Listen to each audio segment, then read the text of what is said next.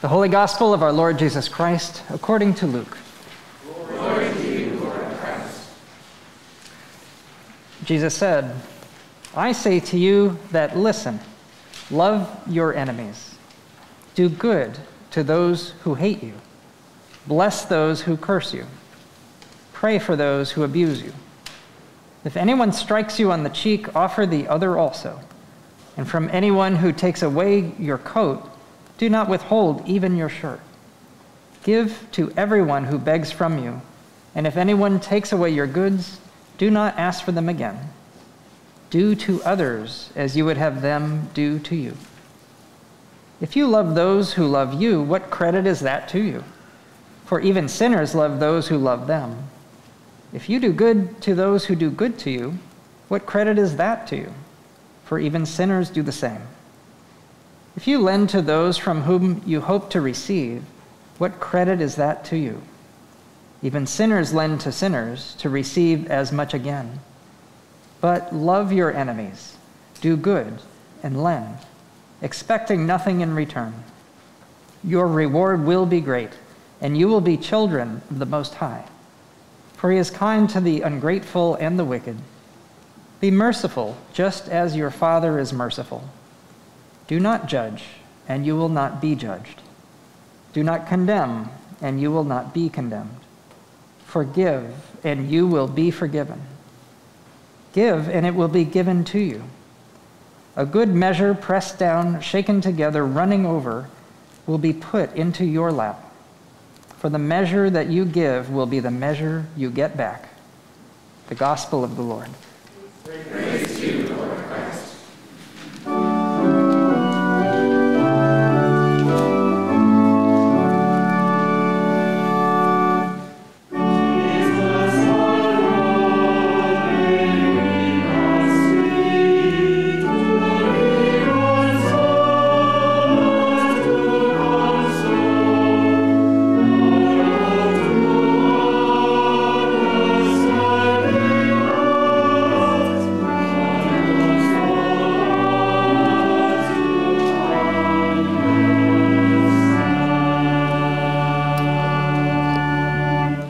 In the name of the true and living God, amen. Please be seated.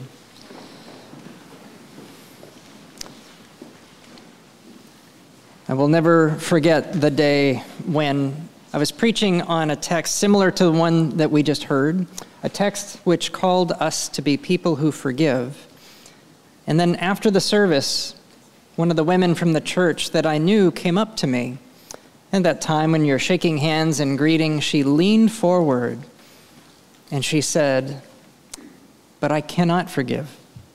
It's impossible." And then she went on to tell me the story of something that was said or done. I think it was one of her relatives who had done the offense. And she said, "So you can see, I cannot forgive. It's impossible." And she had this look of defeat, of sadness.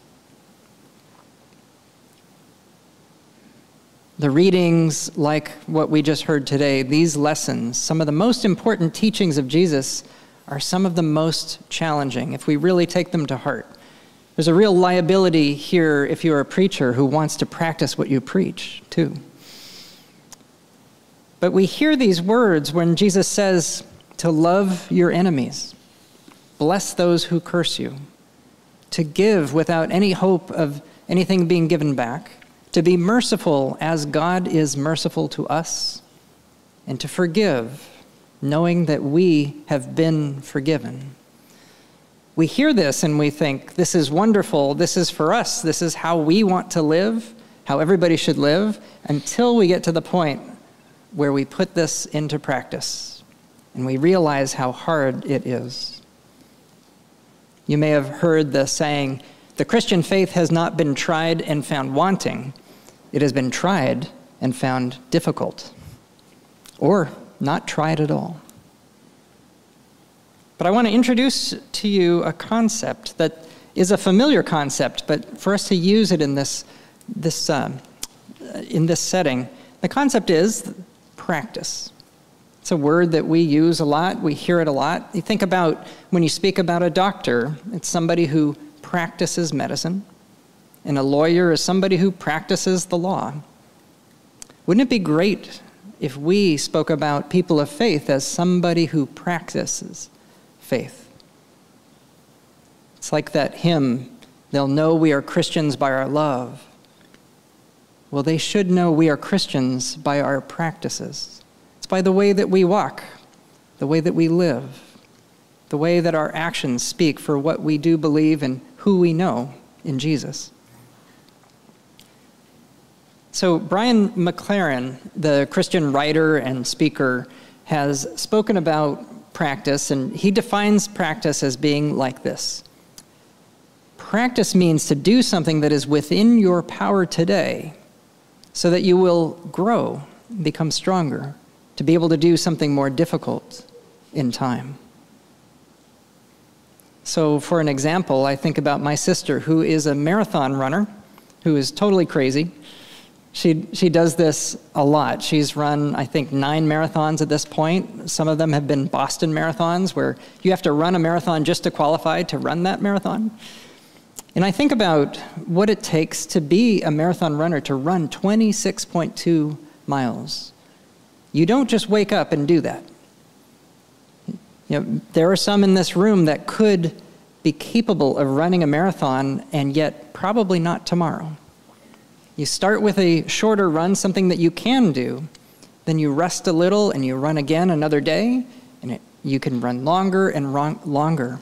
And only through practice and patience and time and humbly applying yourself do you get to the point where you can actually do that hard thing and run the full 26.2 miles. Brian McLaren talks about it in terms of some of the Christian practices too. We're coming up on Lent, and a lot of people give things up for Lent. You can give up sweets. I knew a youth group kid at my previous church who gave up high fructose corn syrup. That's what she gave up. It means looking at a lot of labels, and when you're a teenager, that's a big thing to give up. So when you give something up for Lent, that's an ancient Christian practice called fasting. And when you do it, it's not about the thing that you gave up. It's about the opportunity every time you make that choice to be mindful and to grow your ability to be in control, to do the things that you will yourself to do with intentionality. So Brian McLaren says, he enjoys eating. He likes donuts. When he gives up donuts for a period of time and he's fasting, it's not about the donuts. It's about him then being able to grow so that then when he gets a nasty email from somebody, he doesn't respond in kind. But he has grown as a person because of it. So we need to embrace this way of going forward if we're going to have hope. And I actually want to introduce an idea for all of us here for this time of Lent. This is an interesting time where the world is starting to come back to in person more and more. And it's nice because it corresponds to when the weather is getting brighter and brighter. The word Lent is actually rooted in the word lengthen, because the days are lengthening with each day that passes as we get closer to the brightness of Easter. And I actually look forward to Lent every year. It feels good to take something on intentionally, either to give something up or to take something on that you do. What I often choose is that I give up not exercising at Lent, which builds and feels really wonderful. But I want to introduce to the people of St. John's at this time where we have had to worship apart, we've had to be apart, we've had fellowship over Zoom, we've done our best. But now more and more we are able to be together. Not everybody can, but for those of us who can be in person, and I'm looking at the camera now, for those of us who can be in person, wouldn't it be a great thing this Lent for us to choose to commit to coming every Sunday, to give up staying home for Lent, for every Sunday in Lent? And what a gift it would be for all of us to be able to be with one another. When I think about what is religion, religion is practice in community, where we are practicing side by side with one another. And when we gather physically and we pray together and we sing together and we confess together and we receive bread and wine together, we bless one another and we encourage each other in the practice that will continue when we walk out these doors and continue into the rest of our week. So looking at the world today, it's discouraging.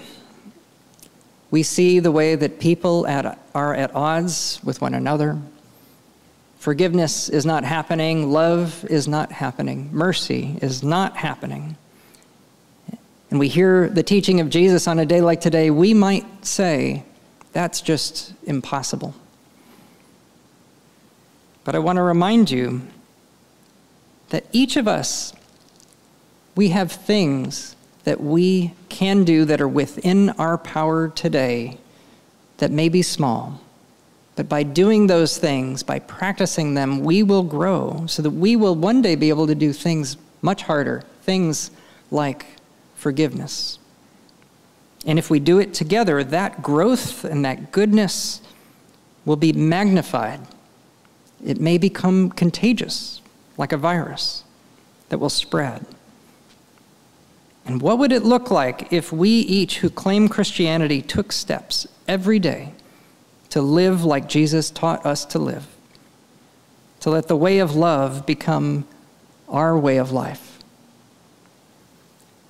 Things that look like they are impossible for the world right now could become possible after all. Amen.